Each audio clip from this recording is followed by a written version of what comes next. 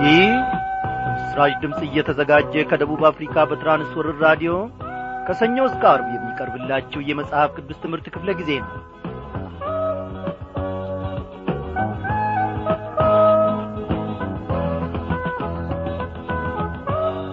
በጌታ የተወደዳችሁ ክቡራን አድማጮቼ እንደምን አመሻችሁ። እግዚአብሔር አምላካችን ባለፉት ጊዜያት ሁሉ በሰላም ውስጥ ጠብቆን ኖአውን ደግሞ በዚህች ምሽት በቃሉ ማዕድ ፊት ሰብስቦናል። እናንተንም በያላችሁበት እኛንም በዚህ በሰላም ውስጥ የጠበቀንና የታደገን እግዚአብሔር አምላካችን ታላቅ ነው። ክንዱ ዛላ አይባልም፣ ጉልበቱ ደግሞ ደከማ አይባልም። እግዚአብሔር ምን ጊዜም ቢሆን ብርቱ ነው። እግዚአብሔር ያልሆነለት፣ እግዚአብሔር ያልተሟላለት ማን ነው? በእግዚአብሔር ስም የተጠራ፣ በእግዚአብሔር ስም የታመነ፣ በእግዚአብሔር ስም የተደገፈ ያፈረ እነሆ የወደቀ ማንም የለም። በነቢያቱም መጽሐፍ አልተጻፈም። እነሆ በዚህ ባለነው በአሁኑ ዘመንም ደግሞ እንደዚሁ ምንም ነገር አላየንም። እግዚአብሔርን ተስፋ የሚያደርጉ ፈጽሞ አያፍሩም። ስሙ ለዘላለም የተመሰገነ ይሁን። እግዚአብሔር አምላካችን እንደ ቃሉ የሚሠራ አምላክ ነው። እንደ ተናገረ የሚያደርግ እንደ እግዚአብሔር ያለ ማን ነው? መንገዳችን ጨለማን እንኳን ሰይጣን ቢያደርገው እግዚአብሔር ብሩህ ማድረግን ያውቅበታል። እግዚአብሔር አደርጋለሁ ካለ ያደርጋል። የሚያስፈራራው፣ የሚያስፈራው፣ የሚያስደነግጠው ምንም ነገር የለም። እንደ ተናገረ ቃሉን የሚያጸና አምላክ እግዚአብሔር ብቻ ነው። ጨለማው ተገፎ ሩቅ ወጣልኝ ጌታዬ ሐዘኔ ከፍ አደረገልኝ ከፍ አደረገልኝ። ጨለማው ተገፎ ሩቅ ወጣልኝ ጌታዬ ችግሬን ከፍ አደረገልኝ ከፍ አደረገልኝ። ሌላ ነገር የለኝም በውስጤ ሌትም ማለዳ ሁሌ ለኔ በልቤ ኢየሱሴ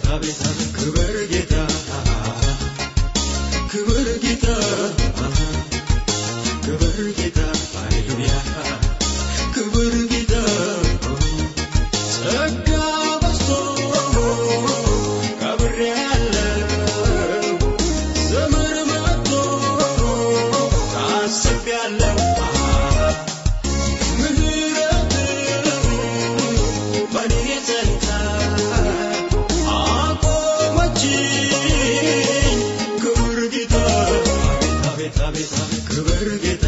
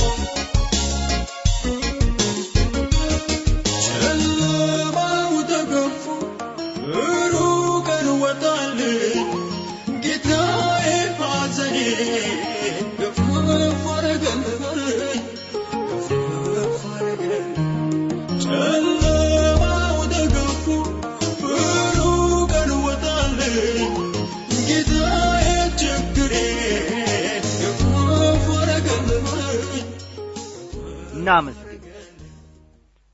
እግዚአብሔር አባታችንና አምላካችን ሆይ ዛሬን ደግሞ አዲስ አድርገ ዛሬን ደግሞ በኃይል ሞልተህን እንደገና ደግሞ በማዕድህ ፊት ሰብስበህናል። እናመሰግንሃለን፣ እናከብርሃለን። እግዚአብሔር አምላካችን ሆይ የማያምር ብዙ ነገር እንኳን ቢኖርብን አንተ ደስ የማትሰኝበት ብዙ ነገር እንኳን ቢኖርብን እግዚአብሔር ሆይ በልጅ በጌታ በኢየሱስ ክርስቶስ ውስጥ ዕለት ስለምትመለከተን እጅግ አድርገን እናመሰግንሃለን። ያጎደልክብን ምንም ነገር የለም። እግዚአብሔር አባቴና አምላኬ ከቅዱሳን ጉባኤም ደግሞ አላጎደልከንም። እነሆ አንተ ከመጀመሪያው በዙፋንህ ላይ ነህ፣ ዛሬም አለ፣ ወደፊትም ትኖራለህ። ኦ ጌታ ሆይ ባሪያዎች ልጆች ዛሬ ደግሞ ባንተ ታምነን እነሆ ንገሥ ለዘላለም እንልሃለን፣ ክብርን እንሰጣለን። እግዚአብሔር አባቴና አምላኬ ሆይ ብዙ ሐዘንተኞችን አጽናንተሃል፣ የተራቡትን መግበሃል፣ የተጠሙትንም ደግሞ አርክታቸዋል። እግዚአብሔር ሆይ ለአንተ ምን ይሳንሃል? የሚያነቡትን እንባቸውን አብሰህላቸዋል፣ ልባቸው ለተሰበረ ሁሉ ደግሞ ጠገን ሆነሃል። ዛሬም ቢሆን የአባትነት እጆች ባሪያዎችን ከማጽናናትና ከመታደግ ወደ ኋላ አላለችም፣ ደከመኝ አላለችም። 90 100 ዓመት ሞልቶኛልና ክንዴ ዝሏል አላልክም። እግዚአብሔር ሆይ ወትሮም በብርታት ትወጣለህ፣ በብርታት ትገባለህ። ዛሬም ነው አባትነት ብርቱ ነው። ምን ጊዜም ቢሆን አይደክምም፣ ምን ጊዜም ቢሆን ጉልበት አይዝልም።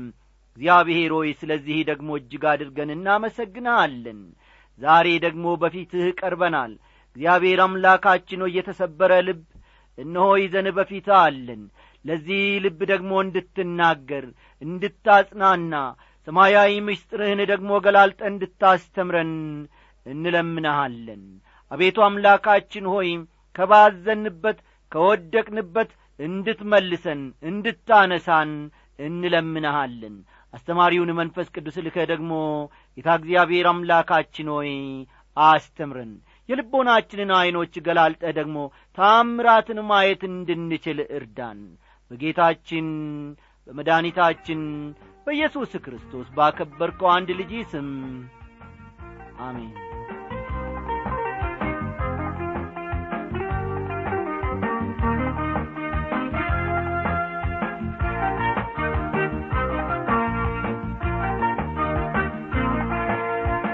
ውድ አድማጮቼ እግዚአብሔር አምላካችን ሳይናገረን የቀረ ጊዜ፣ ሳያስጠነቅቀን ሳይደግፈን ሳያበረታን የቀረበት ጊዜ ምንም የለም።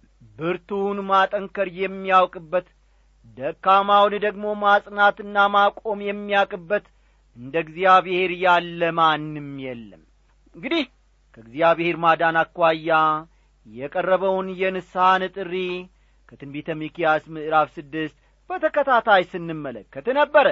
ዛሬ ትንቢተ ሚክያስ ምዕራፍ 6 ጥናታችንን ጨርሰን ወደ ምዕራፍ 7 ደግሞ እንሸጋገራለን ማለት ነው። እስቲ ባለፈው ክፍለ ጊዜ ጥናታችን ካቆምንበት እንነሳለንና መጽሐፍ ቅዱሶቻችሁና መጻፊያ ደብተሮቻችሁን እያዘጋጃችሁ ሳለ በዚህች አጭር ሙዚቃ አብረን እንቆያለን።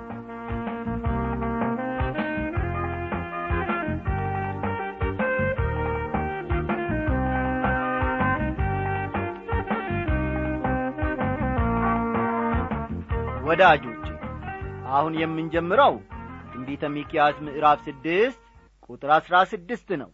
ትንቢተ ሚክያስ ምዕራፍ 6 ቁጥር 16ን ተመልከቱ። ጠላት ከገዛ ምድራቸው እንደሚወስዳቸው በስደት ወደ አሦር ምድር እንደሚያግዛቸው እግዚአብሔርም ከምድራቸው እንደሚነቅላቸው፣ ይሁን እንጂ ይህን የሚያደርገው ደግሞ ቀስ በቀስ ስለሆነ ወደ እርሱ ለመመለስ በቂ ጊዜ እንዳላቸው፣ በጊዜው ደግሞ ወደ እርሱ ቢመለሱ ኖሮ ይቅርም እንደሚላቸው እነሆ ስንመለከት ነበር።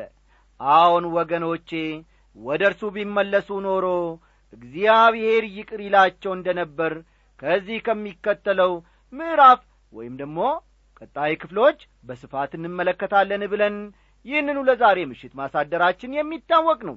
ቁጥር 16ን እስቲ እንመልከት። አንተን ለጥፋት በእርሷም የሚኖሩትን ለማፏጫ እሰጥ ዘንድ የዘንቢልን ሥርዓትና የአክዓብን ቤት ሥራ ሁሉ ጠብቃችኋል፣ በምክራቸውም ሄዳችኋል፣ የሕዝቤንም ስድብ ትሸከማላችሁ ይላል። ለመጀመሪያ ጊዜ ይህን ክፍል የሚያነብ ማንኛውም ሰው ለመሆኑ ዘንበሪ ማን ነው? አክዓብስ ማን ነው? በማለት መጠየቁ የማይቀር ነው። ምናልባት ይህንን መልእክት አሁን በራዲዮ እያዳመጣችሁ ካላችሁት ውስጥ አንዳንዶቻችሁ ዘንበሪ ማን ነው? አክዓብስ ማን ነው? በማለት ትጠይቁ ይሆናል። መጽሐፍ ቅዱስን ስናጠና አንድ ብቻ ሳይሆን የተለያዩ መንደርደሪያ ስልቶችን መጠቀም አለብን። ይህን ስልት ለዘመናት ስጠቀምበት እኔ ኖሬአለሁ፣ ውጤታማነቱን ማረጋግጫለሁ።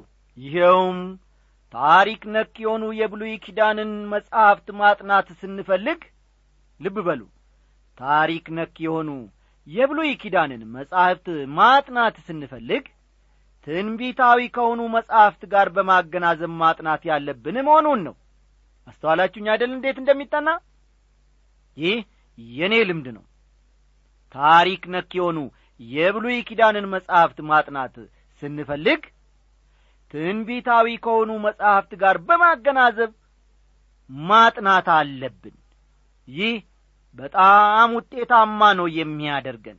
ለምሳሌ ትንቢተ ሚክያስን ማጥናት ከፈለግን በዚያው ዘመን የተፈጸመውን ታሪክ ከሚያወሳ መጽሐፍ ጋር በማገናዘብ ልናጠናው ይገባናል ማለት ነው። ሚክያስ ባገለገለበት ዘመን በደቡባዊ መንግስት ሕዝቅያስ፣ በሰሜናዊ መንግስት ደግሞ አክዓብና ኤልዛቤል ስልጣን ላይ እንደነበሩ ይታወቃል። ተመልከቱ። ሚክያስ ባገለገለበት ዘመን በደቡባዊ መንግስት ሕዝቅያስ፣ በሰሜናዊ መንግስት ደግሞ አክዓብና ኤልዛቤል ስልጣን ላይ እንደነበሩ ይታወቃል። የታሪክ መጻሕፍትን ከትንቢት መጻሕፍት ጋር በማገናዘብ ብናጠና ስለ ጉዳዩ የተሟላ መረጃ ይኖረናል። እንግዲህ ከዚህ ግንዛቤ አኳያ ወደ መጽሐፈ ነገሥት ቀዳማዊ ተመልሰን እዚህ ያለውን ጥቅስ ከታሪኩ ጋር በማያያዝ ብንመለከት ምን ማለቱ እንደሆነ መረዳት እንችላለን ማለት ነው። ዘንበሪ ከሰሜናዊው እስራኤል ነገሥታት አንዱ ነበር። ተመልከቱ፣ ዘንበሪ ከሰሜናዊው እስራኤል ነገሥታት አንዱ ሰው ነበረ። በክፋትና በጭካኔውም ይታወቃል። ሰሜናዊውን ግዛት ሙሉ በሙሉ በቁጥጥሩ ስር ያደረገው ባላንጣው ታምኒን ከሞተ በኋላ ነበር። ይህንም በተመለከተ አንደኛ ነገሥት ምዕራፍ 16 ቁጥር 24ን ተመልከቱ። አንደኛ ነገሥት ምዕራፍ 16 ቁጥር 24 ከሳምርም በ2 መክሊት ብር የሰማርያን ተራራ ገዛ፣ በተራራውም ላይ ሠራ። የሠራውንም ከተማ በተራራው ባለቤት በሳምር ስም ሰማርያ ብሎ ጠራው ይላል። ያቺ ከተማ እስከ ዛሬ ድረስ ሰማርያ በሚለው ስሟ ትታወቃለች። በራዲዮ ናችሁ፣ በቴሌቪዥን ወይም በጋዜጣ ወይም በተለያዩ የመገናኛ ዘዴዎች የሰማርያ ስም ሲጠራ ትሰማላችሁ ብዬ አምናለሁ። ያቺ ከተማ ቅድም እንደተናገርኩት እስከ ዛሬ በድሮ ስሟ ሰማርያ በሚለው ስሟ ማለት ነው ዛሬም ቢሆን ትታወቃለች። ዛሬም ቢሆን ፍርስራሿን ማየት ይቻላል። ይሁን እንጂ ከተማይቱን የከተማ መልክ ያስያዛት ከእርሱ በኋላ የተነሳው ልጁ አክዓብ ነበር። ዘንበሪም ከአባቶቹ ጋር አንቀላፋ፣ በሰማርያም ተቀበረ። ልጁም አክዓብ በፈንታው ነገሰ ይላል። የዘንበሪም ልጅ አክዓብ ከእርሱ በፊት ከነበሩት ሁሉ ይልቅ በእግዚአብሔር ፊት ክፉ አደረገ የሚልን ቃል ከአንደኛ ነገሥት ምዕራፍ 16 ከቁጥር 28 እና 30 እንመለከታለን። ከአንደኛ ነገሥት ምዕራፍ 16 ከቁጥር 28 እና ከቁጥር 30 እንመለከታለን። እርሱም ይህን ሁሉ ያደረገው ብቻውን ሳይሆን ከሚስቱ ከኤልዛቤል ጋር ነበር። በናባጥም ልጅ በኢዮሮብዓም ኃጢአት መሄድ ታናሽ ነገር መሰለው። የሲዶናውያንንም ንጉሥ የኤትበኣልን ልጅ ኤልዛቤልን አገባ። ሄዶም በኣልን አመለከ፣ ሰገደለትም ይላል። አንደኛ ነገሥት ምዕራፍ 16 ቁጥር 31። አንደኛ ነገሥት ምዕራፍ 16 ቁጥር 31። የበኣልን አምልኮ የእስራኤል ሃይማኖት ያደረጉት አክዓብና ኤልዛቤል ነበሩ። አስተውሉ። እዚህ ላይ የበኣልን አምልኮ የእስራኤል ሃይማኖት ያደረጉት ለመጀመሪያ ማንና ማን ናቸው? አክዓብና ኤልዛቤል ነበሩ። የዘንበሪን ሥርዓትና የአክዓብን ቤት ሥራ ሁሉ ጠብቃችኋል። የእስራኤልን አምላክ ሥርዓት ከመከተል ይልቅ የዘንበሪንና የአክዓብን ሥርዓት መከተልን ወይም መጠበቅን ሥራዬ ብለው ያዙ። የእግዚአብሔርን ቃል ትተው ሕዝቡ በራሳቸው ምክር ሄዱ።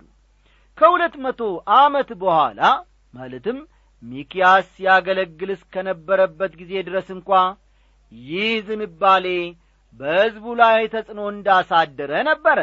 ለዚህም ነበር ነቢዩ የዘንበሪን ሥርዓትና የአክዓብን ቤት ሥራ ሁሉ ጠብቃችኋል፣ በምክራቸውም ሄዳችኋል በማለት ሕዝቡን የገሰጸው።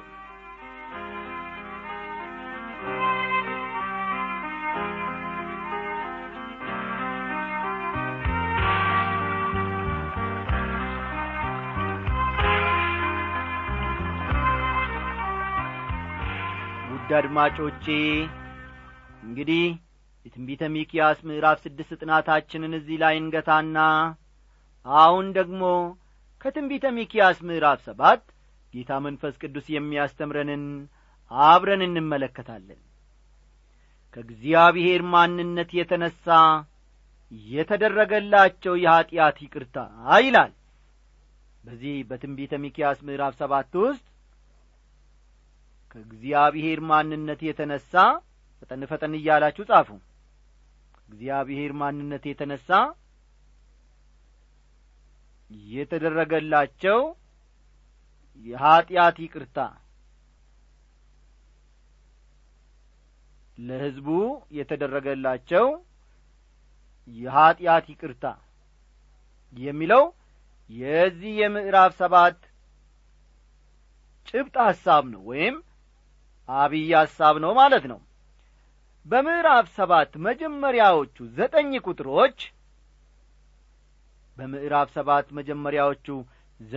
ቁጥሮች እግዚአብሔር የተናገረው ሁሉ ትክክል እንደሆነ ሚክያስ በንስሐ ወይም በኑዛዜ መልክ ሲናገር እንመለከታለን።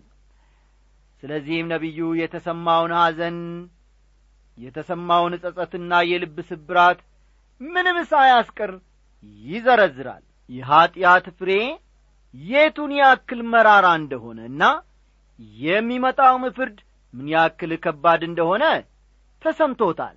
እስቲ ፈጠን ብለን ቁጥር 1 እናንብብ። የዛፍ ፍሬና የወይን ፍሬ ከተለቀሙ በኋላ እንደቀረው ቃርሚያ ሆኛለሁና ወዮልኝ፣ መብል የሚሆን ዘለላ ነፍሴም የተመኘችው በመጀመሪያ የበሰለው በለስ የለም ይላል። ሚክያስ ጸጸቱን የሚጀምረው ከግል ሕይወቱ በመነሳት ነው። ወዮልኝ ይላል። እንደ ኤርምያስ ሁሉ በርሱ በኩል የተላለፈው የእግዚአብሔር ፍርድ መልእክት ክፉኛ ልቡን አክስሎታል። ሚክያስ ይህን የሚናገረው ለጨዋታ ወይም ለቀልድ አልነበረም። እንዲህ ያለ ለመባልማ አይደለም። ውድ አድማጮቼ እንዲሁም ወገኖቼ ከእግዚአብሔር ጋር እስካልተጣበቅን ድረስ የዚህች አገር የወደፊት ሕይወት መልካም መስሎ አይታየኝም። ይህን ስል የሚሰሙ አንዳንድ ሰዎች ጽልመተኛ ያደርጉኝ ይሆናል። የአገር ወዳድነት ስሜትም እንደሌለኝ አድርገው ያስቡ ይሆናል። ግን ወገኖቼ እውነቱን ልንገራችሁ እንደማንኛችሁም ሁሉ እኔም አገሬን ኢትዮጵያ በሚገባ እውነቴን ነው የምላችሁ ከልቤ ወዳለሁ ይህን የምናገረው ደስ ብሎኝ ወይም እንዲህ ያለ አበበ ለመባልማ አይደለም ፍርድን መናገር ደስ የሚለኝ ሰውም አይደለሁም ሆኖም ሐቁን መደበቅ አልፈልግም ባለፈው በዚህ በአዲስ አበባችን የተደረጉ የንስሐ ጸሎት ትዝ ይላችሁ ይሆናል ይህም የተደረገው በወንድማችን ቄስ ዶክተር ቶሎሳ ጉዲና ነው ስለዚህ ስለ አገር ጉዳይ ያሳሰባችሁ የተሰማችሁ ያነባችሁ በንስሐ ጸሎትም ደግሞ በእግዚአብሔር ፊት የወደቃችሁ ሰዎች ልትኖሩ ትችላላችሁ እኔም ከወገኖቼ ከወንድሞቼና ከእህቶቼ ከእናቶቼና ከአባቶቼ በዚህ በአዲስ አበባ በስቴዲየም በተደረገው የአንድነት ቀን የንስሐ ቀን ተካፍያለሁ እግዚአብሔርም ደግሞ ባርኮናል እግዚአብሔር ደግሞ በስሙ የተጠሩ ሕዝቦች ልባቸውን አንድ አድርገው በሰማይ ለሚኖር አምላክ የሚያለቅሱ ከሆነ እግዚአብሔር ደግሞ ከጸባዖቱ እንደሚሰማቸው እኔ አምናለሁ እኔም በዚያ ስፍራ ተገኝቼ አንብቻለሁ እግዚአብሔር ጸሎታችንን ሰምቷል ስሙ ለዘላለም እየተመሰገነ ይሁን ስለሆነም ወገኖቼ እንደ ሚክያስ ሁሉ እኔም ወዮልኝ ብያለሁ እናንተም በያላችሁበት ስፍራ ሆናችሁ ስለምትኖሩበት ቀበሌ ስለምትኖሩበት ወረዳ ስለምትኖሩበት አገር አጠቃላይ ስለ ኢትዮጵያ ወዮልኝ እግዚአብሔር ሳትሉ እንዳልቀራችሁ አምናለሁ ምክንያቱም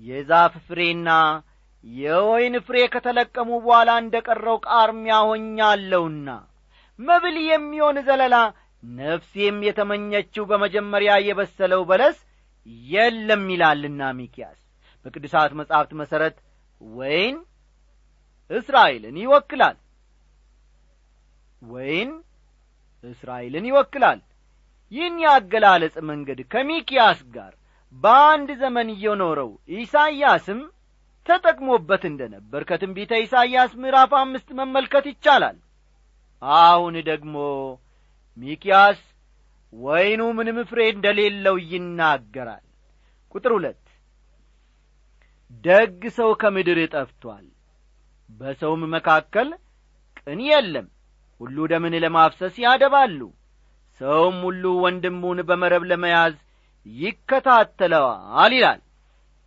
እውነቱን ለመናገር አሁንም ቢሆን በዚህ በአገራችን በኢትዮጵያ ብዙ መልካምና ቅን ሰዎች አሉ ዛሬም ቢሆን ደግ ሰው ከዚህ ምድር ተሟጦ አልጠፋም እዚህ ላይ ሚክያስ የሚናገረው በአጠቃላይ ነው ደጎች ቢኖሩም ከአመፀኞቹ ብዛት ጋር ሲነጻጸር ምንም ማለት አይደለም ነው የሚለው ቁጥር 3 እጆቻቸውን ለክፋት ያነሳሉ አለቃውና ፈራጁ ጉቦን ይፈልጋሉ ትልቁም ሰው እንደ ነፍሱ ምኞት ይናገራል እንዲሁም ክፋትን ይጎነጉናሉ ይላል ሥራ በዝቶባቸዋል ሥራ የበዛባቸው ግን ክፋትን ለማድረግ እንጂ መልካምን ለማድረግ አይደለም እያለ ነው እስቲ በዙሪያችን ያለውን ሁኔታ እንመልከት በከተማችን ያለውን ሁኔታ እንመልከት አንዳንድ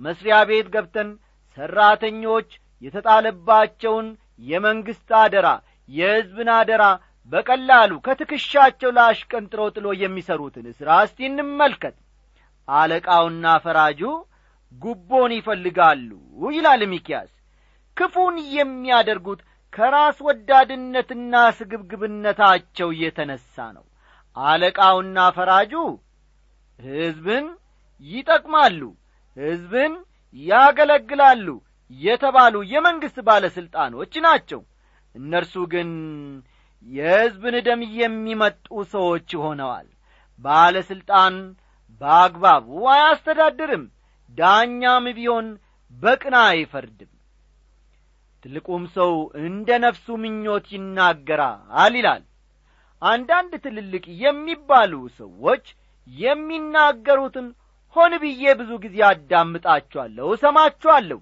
ንግግራቸው ዕውቀትና ጥበብ ያለበት ይመስላል። ሆኖም ማንንም አይጠቅምም፣ ማንንም አያንጽም። ክፋትን ይጐነጉናሉ፣ ክፋትን ያወጣሉ፣ ክፋትን ያወርዳሉ። ክፋትን ሲያሰላስሉ ውለው ሲያሰላስሉም እንዲሁ ያድራሉ። ቁጥር 4 ከእነርሱም ሁሉ የተሻለው እርሱ እንደ አሜኬላ ነው፣ ከሁሉም ቅን የሆነው እንደ ኩርንችት ነው። ጠባቆች የሚጐበኙበት ቀን መጥቶአል፣ አሁን ይሸበራሉ ይላል። ከእነርሱ መካከል የተሻለ ነው የምትሉት ሰው ቢኖር እንደ አሜኬላ ነው። ስለዚህ ጥንቃቄ ማድረግ አለባችሁ። ጥንቃቄ ካላደረጋችሁ ግን እሾው ይወጋችኋል ነው የሚላቸው። ጠባቆች የሚጐበኙበት ቀን መጥቶአል፣ አሁን ይሸበራሉ ይላል። ጌታ ኢየሱስ ክርስቶስም በፀሐይና በጨረቃም በከዋክብትም ምልክት ይሆናል፣ በምድርም ላይ አሕዛብ ከባሕሩና ከሞገዱም ድምፅ የተነሣ እያመነቱ ይጨነቃሉ ብሏል። ሉቃስ 21 ቁጥር 25። ወደ ዘመናት ፍጻሜ የተቃረብን መምጣታችን አንዱ ምልክት የአሕዛብ ድንጋጤና ሽብር ነው። ቁጥር 5ን ተመልክተን የዛሬውን ትምህርታችንን እንቋጫለን። ባልንጀራን አትመኑ፣ በወዳጅም አትታመኑ፣ ያፍን በብብትህ ከምትተኛው ጠብቅ ይላል።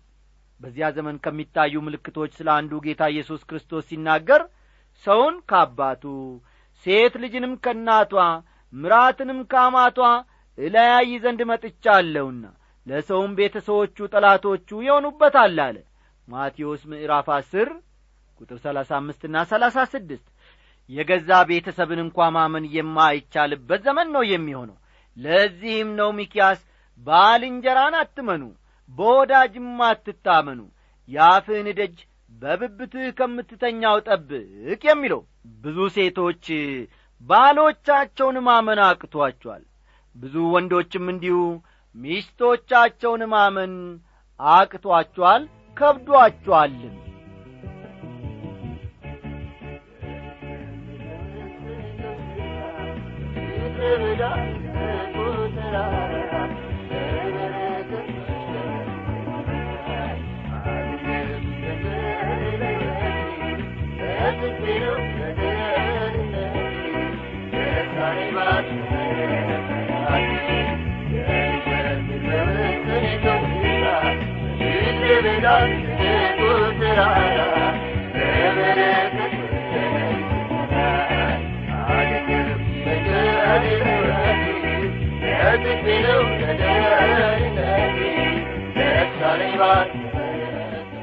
እንግዲህ በጌታ የተወደዳችሁ ክቡራን አድማጮች የዛሬው ዝግጅታችን እዚህ ላይ ያበቃል። ደህና እደሩ። የሰው መገደራቷ አይደለም አታሄዱ በምኞቷ አይተናል ሁሉን አንተ ታዘጋጃለህ ለድካው መገን ትመጃለህ በመረቀው መንገድ አስተምረህ በመልካም ታሳድረዋለህ ዘሩም ደግሞ ምድር ይረሳል ልቡም ከወጥመዱ ያነሳል የሰው መንገደራቷ አይደለም አታሄዱ በምኞቷ አይተናል ሁሉን አንተ ታዘጋጃለህ ለድካው መገን ትመጃለህ በመረቀው መንገድ አስተምረህ በመልካም ታሳድረዋለህ ዘሩም ደግሞ ምድር ይረሳል ልቡም ከወጥመዱ ያነሳል